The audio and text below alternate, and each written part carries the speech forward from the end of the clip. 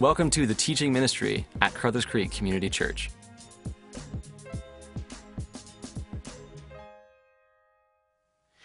Well, happy Thanksgiving, everyone. Come on, happy Thanksgiving, everyone. Thank you, that's good. And happy Thanksgiving to our online audience. For you Americans who are watching and are confused, it's okay. We just do it a month earlier, and you can enjoy it in a few weeks. And so we're already having our turkey fill up here. So I think it was a week ago or 2 weeks ago as we began our series on spiritual gifts, connecting it to our core value as a church that we believe that every Christ follower is called to be involved in loving, joyful, gift-based service. And as we believe God is asking us to struggle and ask for Him to give us joy as a community this year, I made sort of a passing comment, I don't know if it was in the morning or in the evening, where I said, some of you probably want all 21 gifts and it's just not going to happen to you. Now, when I said that, I had a weird association happen in my mind. It isn't logical at all, and I'm sure you've had these before too. Immediately when I said 21 gifts, and I made that comment, I thought about a chain, a food chain. Do you know which one it is? Baskin-Robbins. It makes no sense at all. Now, I made this statement, and it was 21, and I said, 21 flavors. And then, of course, I realized it's not 21, it's how many? It's 31, right. Okay, great. So I went on their website this week. I was very intrigued by this. I found out they now have 1,000 different flavors that they access all the time. But it was 31 flavors, and I was just thinking about that all week, and I went, this is a great image for this series. And some of you are going, oh, Tiger Tail, again, are you serious? Okay. Yeah, no, even though I had that. I was thinking a lot about it. Now, 31 flavors. I went on their website. Here's some of the classics that they used to do. Chocolate, not so good. Chocolate chip, weak in my opinion. Chocolate chip cookie dough, fine. Cotton candy, I think we're getting somewhere now. Almond fudge, mint chocolate chip, that's my wife's favorite. Very berry, strawberry, old-fashioned butter pecan. Anyone like that one at all? I used to like that one. Cookies and cream, anyone? Anyone? No? Okay. Pralines and cream, strawberry cheesecake, okay. And then, of course, the best one, vanilla, of course, in my opinion. The vanilla bean always overcomes the cocoa bean, in my view. So I was hanging out, I was thinking about this, and I said, this is a profound image, actually, when we talk about spiritual gifts. And as I began to think about ice cream parlors or shops, so Baskin-Robbins, or if you're in the States, Ben & Jerry's, Haagen-Dazs, if you're lucky. Dairy Queen's a different deal. I'm talking about hard ice cream, not soft ice cream. I began to think that this is one of the few places I've observed adults reverting to children like that. You think about it, when you walk into a place like this, adults get very excited. They pace back and forth, first of all. Have you noticed that? And then they get really excited, they're very involved. And I've seen many adults actually put their hands on the glass. Have you seen this? And then what do? You're processing this, you're very excited, you suddenly realize the world's not around you, and then you look, and very Canadian, of course, because I'm sorry, right? There's our phrase, I'm sorry. Could I try that, right? And the person goes, sure, and they give you, the toothpick size taste, and you try it, and you go, oh, I'm really sorry. As Canadians, I'm sorry. Could I try that one too? Now, by the way, side note, if you're one of the people that tries all 31 flavors and leaves, I have a message for you. Okay? First of all, the people behind the counter hate you. And second of all, just a side note, it's called stealing. 10 Commandment issue. So, don't be one of those people, especially if you're a Christian. Okay, so people are going back and forth. And, I stopped and I looked. And I went on their website, because I don't know this, and I said, I wonder what makes ice cream ice cream. I mean, I get it. It's cold, it's milk. But are there common DNA things to ice cream? And there are. There are probably between 2 and 3 ingredients that you find almost in all ice cream. The first one is milk or cream. The second one is sugar. Those are sort of the foundational ones. That's what makes up ice cream, and then they make it cold. You can add all sorts of other things. Diversity comes in later, right? You add chocolate, you add butterscotch. This week I was watching Jimmy Fallon. I don't know if you know, Ben & Jerry just gave him his own ice cream brand. And really interesting, they've got chocolate-covered potato chips in his ice cream, right? I hear it's good. Don't judge. Don't judge. You haven't tried it. Don't judge. It's like you people against Tiger Tail. Just don't judge. So what I again found interesting is that after you move beyond the DNA of what makes up basic ice cream, then you begin to add all this profound diversity. And I went, see, that is a brilliant picture of the church. You've got the whole community, and we're all the same. Listen, ice cream is ice cream. It's not a hot dog. It's not turkey. It's definitely not squash. It's ice cream. And at the heart of ice cream, you've got milk and sugar. And so the same thing in the local church. Every one of us sitting here, if you are a Christian, we are the same in the sense of we have a common bond. And at the root of our DNA, we've got milk, and well, some of us have less sugar than others. That's a different issue. But we've got sugar. And at its heart is we all share one spirit. When we look at each other, no matter our skin color, our gender, or our background, we all are all Christians. We all possess the same Holy Spirit. But then God, in his amazing artistic diversity, decided not just because of personality, but beyond that, because of his kingdom agenda, began to start making us all different flavors for one reason. Because you reach more people with different flavors. And that is the heartbeat if you think about spiritual gifts. I can imagine God the Father looking at the church with his nose pressed to the glass like this, going, I love all my different types of ice cream. Because this is how you reach the world. Amen. Okay. So think about this at its heart, though. The heartbeat of this is as a community, when we begin to start understanding that diversity is the very foundation of God's view for us, and we begin to start appreciating our uniqueness and our togetherness, much more begins to take place in a local church. So spiritual gifts at its heart is a rooting in the idea of who we are and understanding diversity is God's agenda. And his agenda is this, and remember this, the local church, Crothers Creek Community Church or any other church, is not on its own mission. We are joining a divine mission. The Father sent the Son. The Father and the Son have sent the Spirit. And we are joining the Trinitarian mission to see the world get redeemed back to what was lost in Eden. Crothers Creek has no agenda except Jesus' agenda. And that's the heartbeat of every local church. And once we see that through the lens of spiritual gifts, everything gets clearer. Now, last week, we began to hear for the first time and respond to God as he challenged some of us and affirmed many of us in our own spiritual gifts. As I shared last week, we've broken the gifts down in this church into 3 categories. Another author helped us do this: love gifts, power gifts, and word gifts.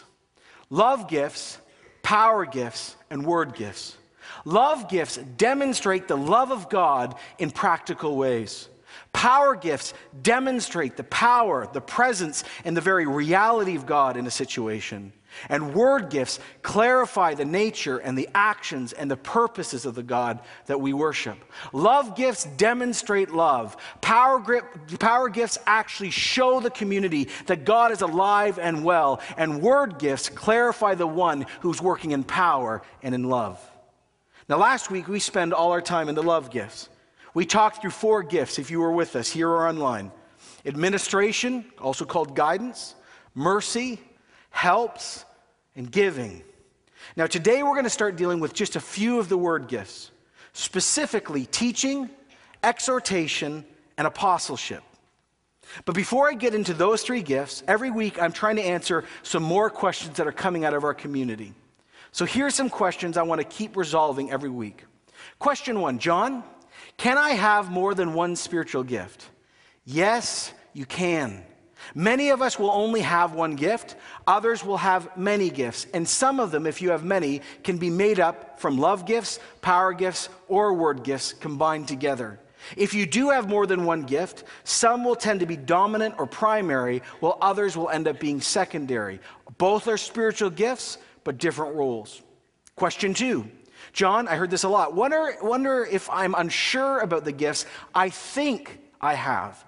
What am I supposed to do about that? Like, where do I go? Well, here's my answer to you this morning. First of all, talk to God. Just talk to him about it.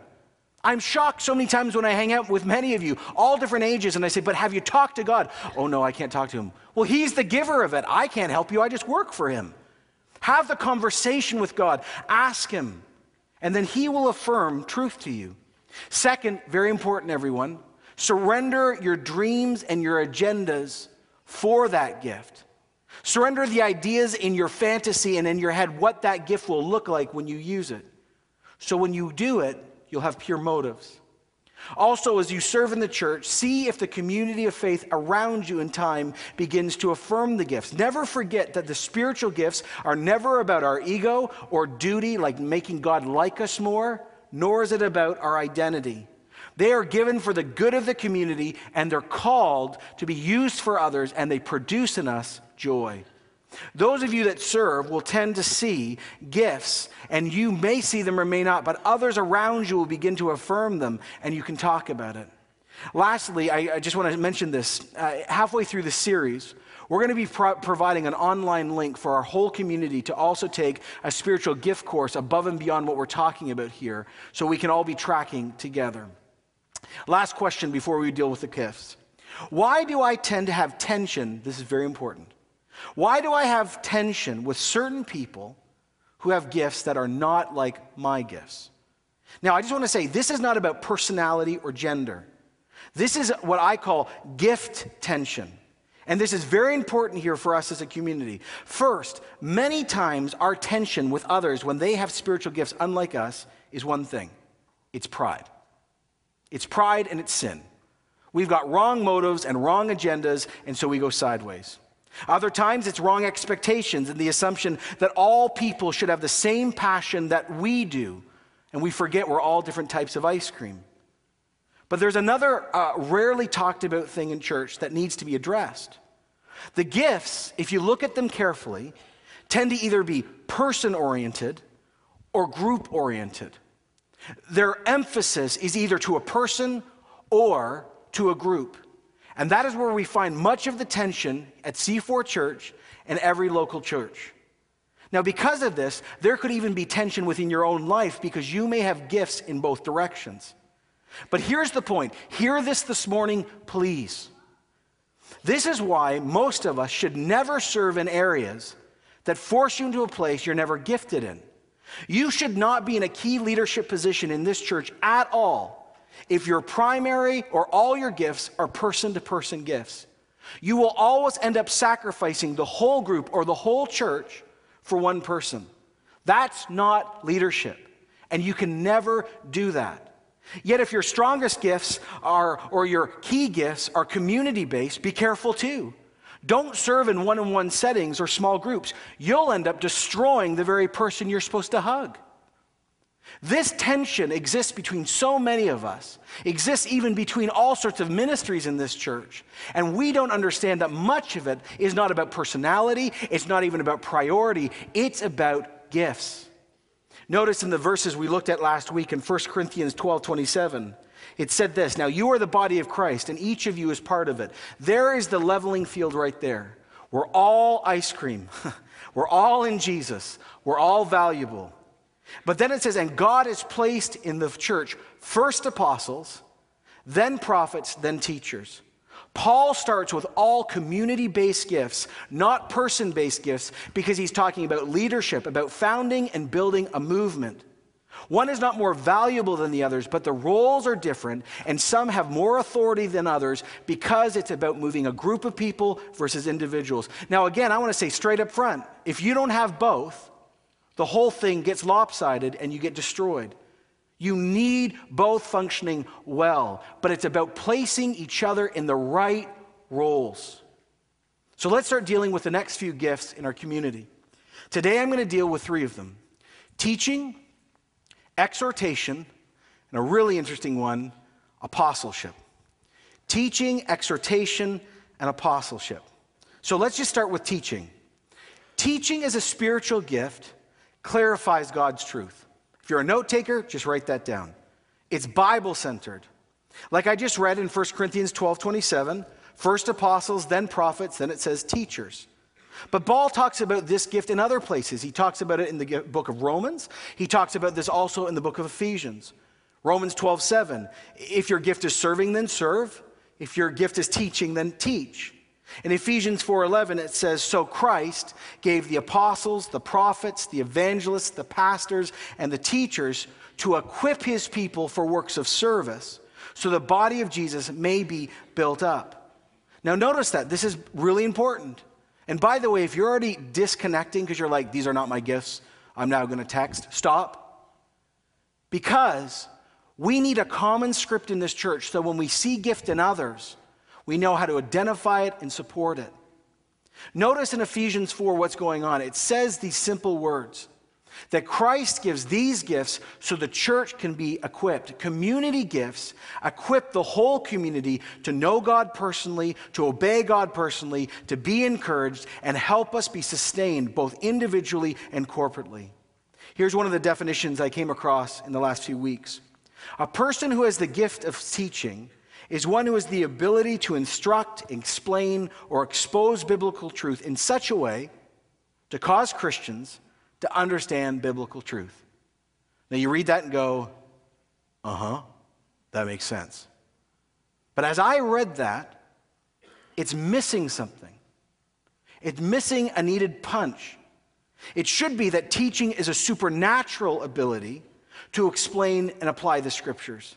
See, many people at C4 Church, many of you listening or watching online, you teach. You actually may be teachers. You have the ability to teach. Many of you, let me state this, have the natural or learned ability to teach. You're great communicators, you give understanding. But this spiritual gift is different than all of that. This gift not only communicates biblical truth, but it leads people to life change, to obedience. It supports the lordship of Jesus. It deals with the roots of worldview and motive. It is one key vehicle to bring spiritual life. Spiritual life is not given when you teach math. I'm sorry. Or when you hear a politician give an amazing oration. Both of those things are amazing acts of teaching, but they don't bring spiritual life. This is about God-empowered communication. Teaching, as I would define it, is this. It is the living word, Jesus himself, using his written word, the Bible, by the Spirit of Christ to bring the will of the Father onto earth. The gift of teaching is the living Jesus, the living word, using the written word under the power of Christ to bring the will of the Father. That is not what happens during most university lectures. This is a both intellectual and a highly powerful experience. It is always Bible-centered, and it helps bring and establish the reign and rule of God on earth, in hearts, in people, and even in society. That is why the very first description, if you think about it, of the very first church that ever met, in Acts chapter 2, verse 42, reads like this. They devoted themselves to the very first thing, the apostles' teaching. Okay, let's get to some symptoms or cues that might show you that you actually have the spiritual gift of teaching.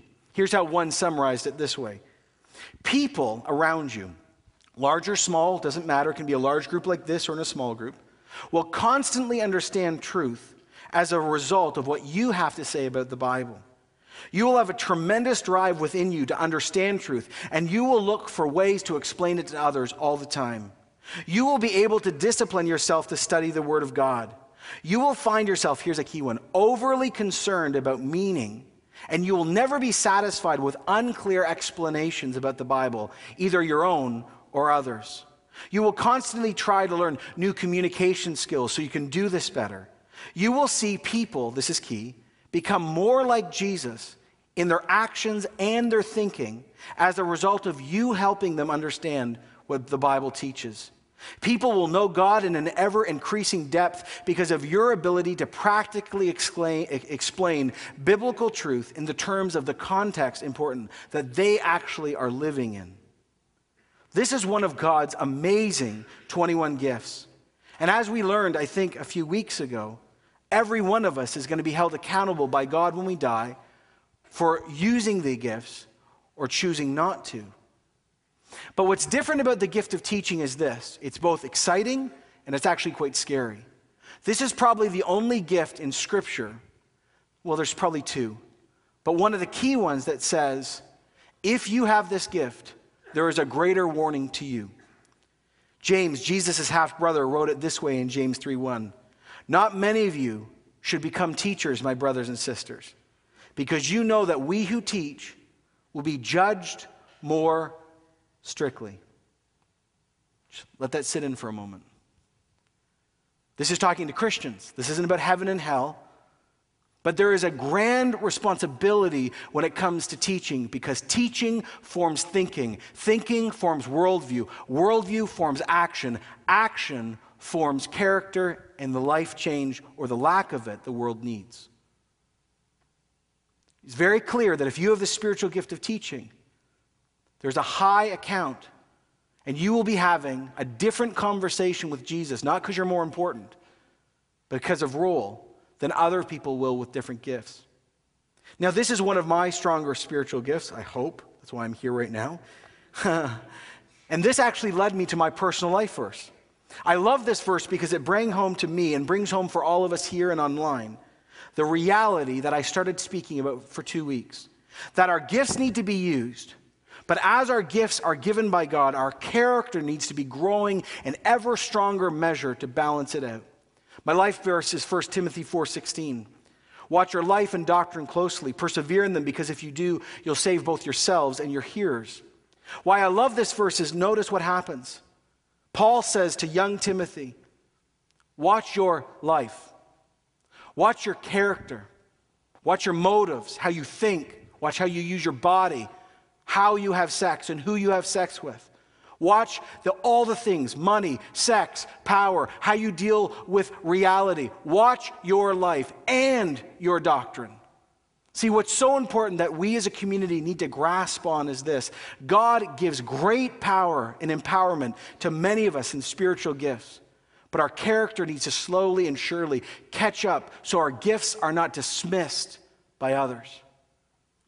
This verse is a great challenge to me to watch my life, because I understand more and more that my ethics and my life are connected to how I teach, what I teach, and who I am. The gift of teaching is an amazing gift. Do you have it? Before I leave this gift, I want to jump ahead and talk about the difference real quick between prophecy and teaching. Now, we're going to spend a whole Sunday on prophecy. And trust me, whether you come from a church that doesn't believe in prophecy or you think you're prophesying 24/7, show up. It's going to be an interesting hee-haw day for our whole church. But I just want to say up front that the teaching gift and the prophecy gift are not the same. I grew up in a church that didn't like prophecy, so they said they must be the same thing. They're wrong. So we're going to spend a whole week, but let me just give you a division here. So if you're a teacher here today, you're going to know. This is what Wayne Grudem wrote. Amazing work on this. As far as we can tell, he wrote, all of the New Testament acts of prophecy was based on a kind of spontaneous prompting by the Holy Spirit. And it used the word revelation, small r, not Bible. Unless a person receives a spontaneous revelation from God, there is no prophecy. By contrast, if you read the New Testament, no human speech act that is called teaching or done by a teacher or someone who is teaching is ever based on the word, interesting, revelation, small r. Rather, teaching is just an explanation of the Bible. Prophecy has less authority than teaching. And prophecies in the local church always need to be subject to the teaching of the Bible. So the distinction is clear. If the message is a result of conscious reflection on a text of the Bible, containing interpretation and then application, that's teaching.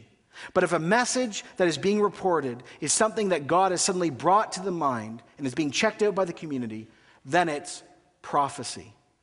Two very different gifts.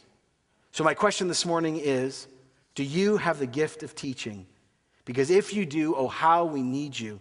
For the world is a postmodern, murky world where truth is gone, and we need teachers to stand with integrity and say, this is what the Word of God actually says. Go and live it out. That's the gift of teaching, and it's a gift to all of us. Okay, I'd like to go to the next one now. I know these are different than usual sermons. I'd like to talk about exhortation. Maybe you've done the church scene for a while. You've called it the gift of encouragement. Now, the best and strongest reference of this comes from Romans 12, verse 8. It simply says this: if your gift is to encourage, then go encourage. Now, unlike teaching, which clarifies truth, think about this. Encouragement focuses on applying biblical truth. At its heart is to help others live out faith practically. Now, I just want to stop and say, I actually believe, observationally, that this church has many people with this gift. But many people have misunderstood it, so they've written themselves off. Here's how one person talked about exhortation. The gift of exhortation is the capacity to urge people in action in terms of applying the Bible, to encourage people generally with biblical truths, or to comfort people through the application of truth to their needs. Basically, in my observation, there are three expressions of this gift among Christians. And this is really important, again, because some of you actually have this gift, and you've been told by others you don't, but you do. So it takes sort of three forms. The first one is to confront people in a really gentle way. So it's not hitting the sheep, it's hugging the sheep, okay? The second one is encouragement, and the third one is comfort. So here's my basic definition. If you have the gift of exhortation, you've got like the gift of mercy, and it's with like, it's got jalapeno. It's got a kick to it. So let me explain. When I hang out with someone with the gift of exhortation, or the gift of encouragement, especially the exhortation side, this is what happens. I feel unbelievably boisterous. I feel really encouraged, and then I walk away and I do this. I think I just got hit. And I didn't know I got hit. How did they do that? I feel so good about myself. See, encouragement comes along and says, John, love you. Love what you're doing. So encouraged. God bless you. Love who you are. And by the way, could you just consider this? Okay, I'm hugging you. Blessings. Out you go. Do you know what I'm talking? You know people like this? That's exhortation. It's like mercy with a all at once. Now, encouragement, which is the same gift, are just people that write letters all the time, and they call you, and they email, and they text, and everything they say to you is just like, oh my goodness. Now, there's one person, I won't say their name, some of you will know, super gift of encouragement in our church. Her gift is through stickers. She writes amazing letters and encouragement stickers everywhere. You know who you are. I get more stuff from that woman in my life than any other person in this church. It's the gift of encouragement. Encouragement is a powerful gift. Whether it takes more of the exhorter or the comforter or just encouragement, it's a key thing to help us keep going. Someone put it this way in a different way. The gift of exhortation involves the supernatural ability to come alongside to help people, to strengthen the weak, to reassure the wavering, to buttress the buffeted, to steady the faltering, to console the troubled, encourage the halting. Just as the Holy Spirit is an instrument of help, so the Spirit uses these people to build us up. Now, what's so amazing about this, I learned this week, is this, that both the Holy Spirit and Jesus both have a name connected to this gift. In John 14:16, it says, and I will ask the Father, and he will give you another counselor to be with you forever. The word counselor is comforter. It means exhorter or encourager. In 1 John 2:1, it says, my dear children, I write this to you so you will not sin. But if anyone does sin, we have an advocate with the Father, Jesus Christ, the righteous one. Now, what's beautiful about this, the word advocate has the same idea as encourager. Here again is what one pastor wrote about the symptoms that you might have if you have this amazing gift.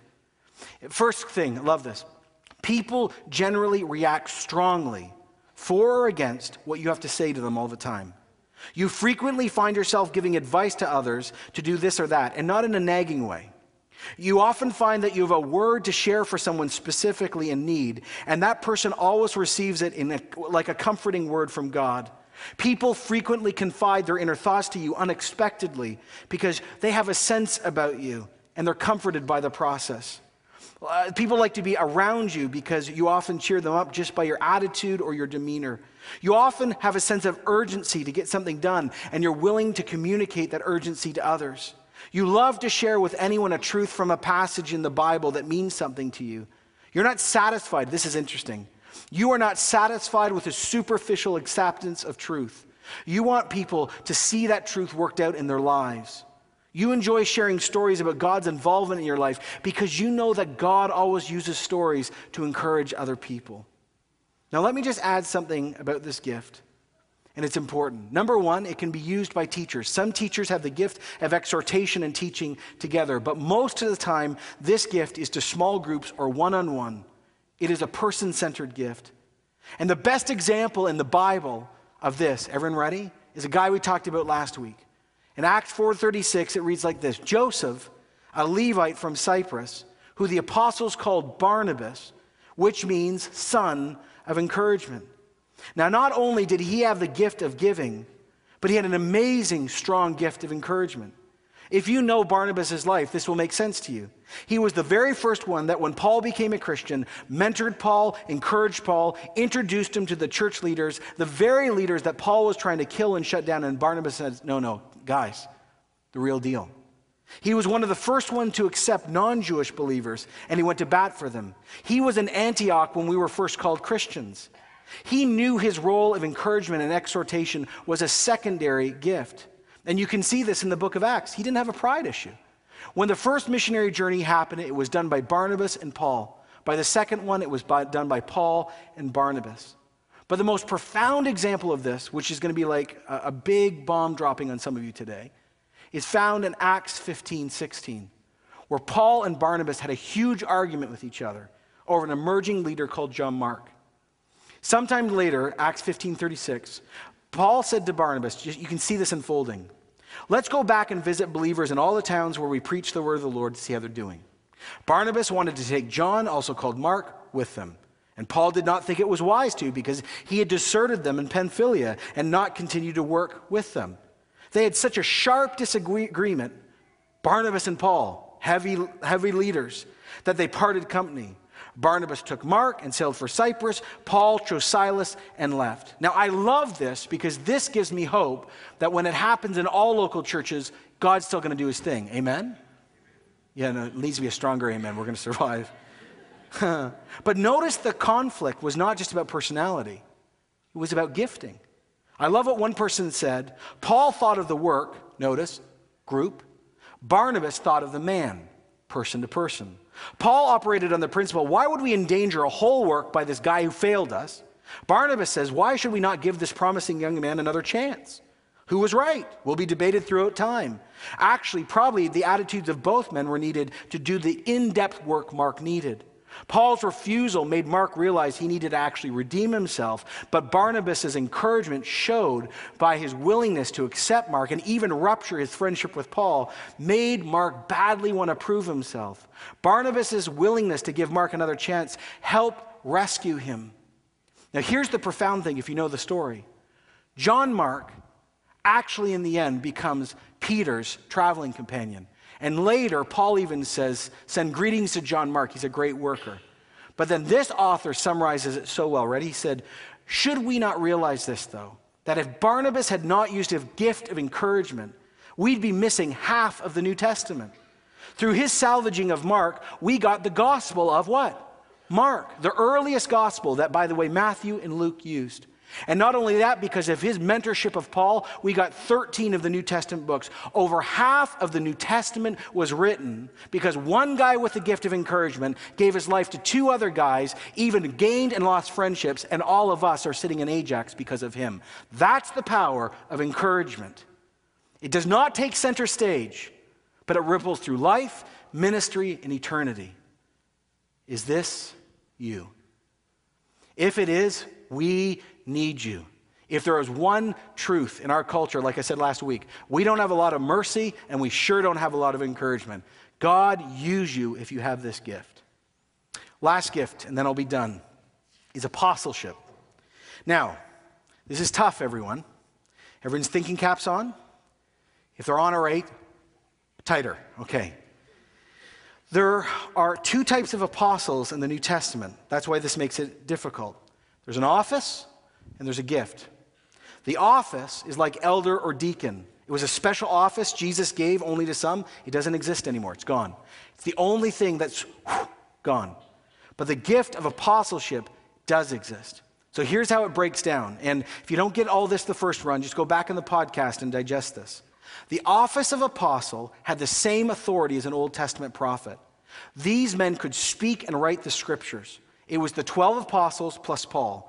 They had been with Jesus since the beginning. They had a personal call from Jesus. They were witnesses to Jesus' resurrection, and they laid down the foundation of the teaching we teach in this church today. You get this in Acts chapter 1. And I'll just summarize it this way. It says that after the apostles returned, it says, here's who's present: Peter, John, James, Andrew, Philip, Thomas, Bartholomew, Matthew, James, son of Alphaeus, Simon the Zealot, Judas, son of James, different Judas. And they were all together, and it says they're praying. Then Peter gets up, Jesus' mother's there, all the women that were following were there, and said, listen, Judas Iscariot committed suicide, and we need to replace him. And then we get this in verse 21. Therefore, it is necessary to choose one of the men who've been with us the whole time the Lord Jesus was living among us, from John's baptism to the time we saw Jesus taken up in front of us. For one of these must become witnesses. That's the criteria for a capital A apostle. So you've got the 12 plus Paul, and Paul's story is a little different, and you can read that. Now, if that was the end of the story, I'd shut down and we'd move on, but that's not the end of the story. Because many other people in the Gospels are called, the epistles and the Gospels are called apostle. But they don't match the criteria that Peter has right there. They have the gift of apostleship. Timothy, Silas, Barnabas, Andronicus, a woman named Junius in Romans 16, are all example of those that have this gift. So, the office is done, the gift is alive. So the question is, what is this gift? And by the way, everyone, this is a very important gift. Many people say that this gift is really about creating new ministries. You could call this church planting, cross-cultural ministry, or starting a parachurch ministry. Here's how one person wrote it. The gift of apostleship refers to a special ability for a leader with authority to create new ministry structures and appoint leaders in them. It's about pioneering efforts. He continues to say that if you've got this gift, you're going to have a special kind of authority from God, and people around you in the church are going to recognize it. The gift can operate within one's own culture or other cultures. Now, usually it's been associated with missionaries in the older days because it was pioneering. Now, I tracked with this, but it still seemed to be missing something. So then I went back and I found a completely different definition. Everyone ready? It goes like this. The gift of apostle is the special ability that God gives certain members of the body of Jesus, which enables them to assume and exercise authority or general leadership over a number of churches in spiritual matters that is spontaneously recognized and appreciated by those churches. In other words, people with the gift of apostleship are not on staff in these other churches, may not even belong to the same denomination, and yet when they show up, people listen, they welcome their input, and they almost have a spontaneous authority. And the key phrase is welcomed, recognized, and appreciated. So the question is, John, what is it? Is the gift of apostleship those who start new ministries, or church planting, or cross-cultural ministry, or is it some Christian leaders that just are able to do huge influence over a lot of different groups? Everyone ready? Yes. The answer is yes. The gift of apostleship is rooted in the idea of being given unusual authority and being sent or commissioned by Jesus, and it being affirmed. It could be transcultural. It could include missionaries or church planters or those who start new ministries, but it also could actually be people who have beyond sort of spiritual authority beyond their own context. One way maybe to put it is this. Those in the second way almost are like bishop without authority. They don't have the title bishop, but when people show up, they're like, wow, that's a respected Christian leader. I really need to listen. As one person said, it's about it being sent and commissioned. It's based in a local church, but actually operates far beyond that local church. Here's some of the cues that you may have if you have this gift. You have a strong sense of a call by God to establish new works. A strong confirmation on the part of the leadership of your local church, of which you're part of, to say, yes, that's you. A forceful personality which can trust God to do what is necessary in unusual ways so works can be founded. A personality that deeply understands the nature and purpose of church. You have people that are attracted to your leadership. You can sense what God wants to do, and you're not afraid to try anything. You have a drive within you that cannot be satisfied apart from seeing people who don't know Jesus be enfolded into that community. And I would say again, in a different way, an unnatural respect or authority to speak or influence other churches, other Christian leaders, or organizations, though you don't have title or formal influence. You're not getting a paycheck because of this. So the question is that you? This is not a gift that everyone will have, but it's a key gift. So those are the three gifts we've got this morning. We've got apostleship, we've got teaching, and we've got exhortation. So what we're going to do, like we're doing every week, is simply this. We're going to respond now. Dan's going to come up, and the team's going to get ready. And like we said, and this is to you online too, we want to publicly affirm every person that has this gift. So here's how this works. Number one, really important. If you would like one of these gifts, you're always welcome to ask. But you have to have the attitude that you're willing to say, God, if you'd like to give me one of these gifts, I will receive it. But if you say no, I'm going to be okay. Number two, you may say, John, oh my goodness, when you're talking, that's me. Then come forward and say to the leadership, I have the gift of teaching or apostleship or exhortation. And we're going to pray that you'd have the character and abilities to serve in those gifts. Here's another thing. Maybe you have those gifts, but you're bitter because you want other gifts and God gave you these ones. Then come and repent. We had people do this last week. And here's another thing. Maybe you've misused some of these spiritual gifts for your own purposes. This is very important. You can misuse a spiritual gift for your own ends. If you say, I'm a teacher or I'm an apostle or an exhorter, but you know what? For example, I've been encouraging people, but really it's to feed my own ego so I feel good about myself and they like me. You need to come repent. Because gifts are for the common good. Now, the other thing I just want to say is this. Last week, we had over 250 plus people in both services come forward and get prayed over. And if you were not here last week, but you watched or listened online and you said, John, my gift is mercy, or my gift is administration, or helps, or giving, then you're welcome to come forward during this response time too. But here's the last caveat I want to give. So elders and pastors, if you can get up and just come down here, that would be great. And for you online, we'll pray for you in a minute. Okay, so elders, go, you can do this. Pastors, this would be good.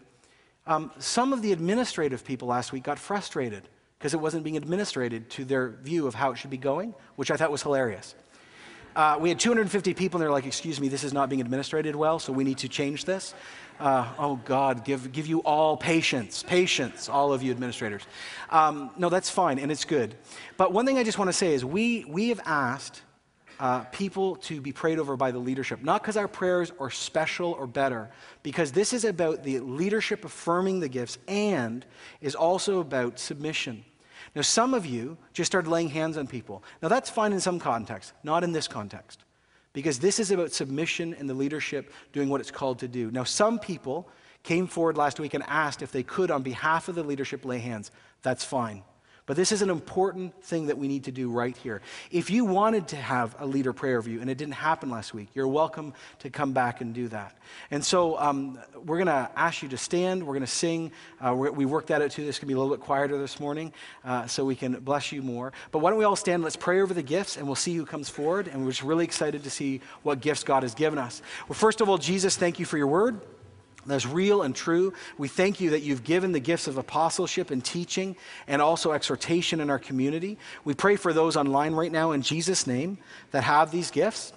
And we really just ask right now that you'd give them the character they need, the submission they need, the places to serve. And we also really pray in Jesus' name for just the power of Christ on them. And Lord, we pray the same for our community. In the name of Jesus, thank you for who you've got with us. Help us to support them and build them up. But we do pray, our greatest prayer is for the character of the Spirit, and also not only the character, we actually do pray too for a new empowerment in each of these people.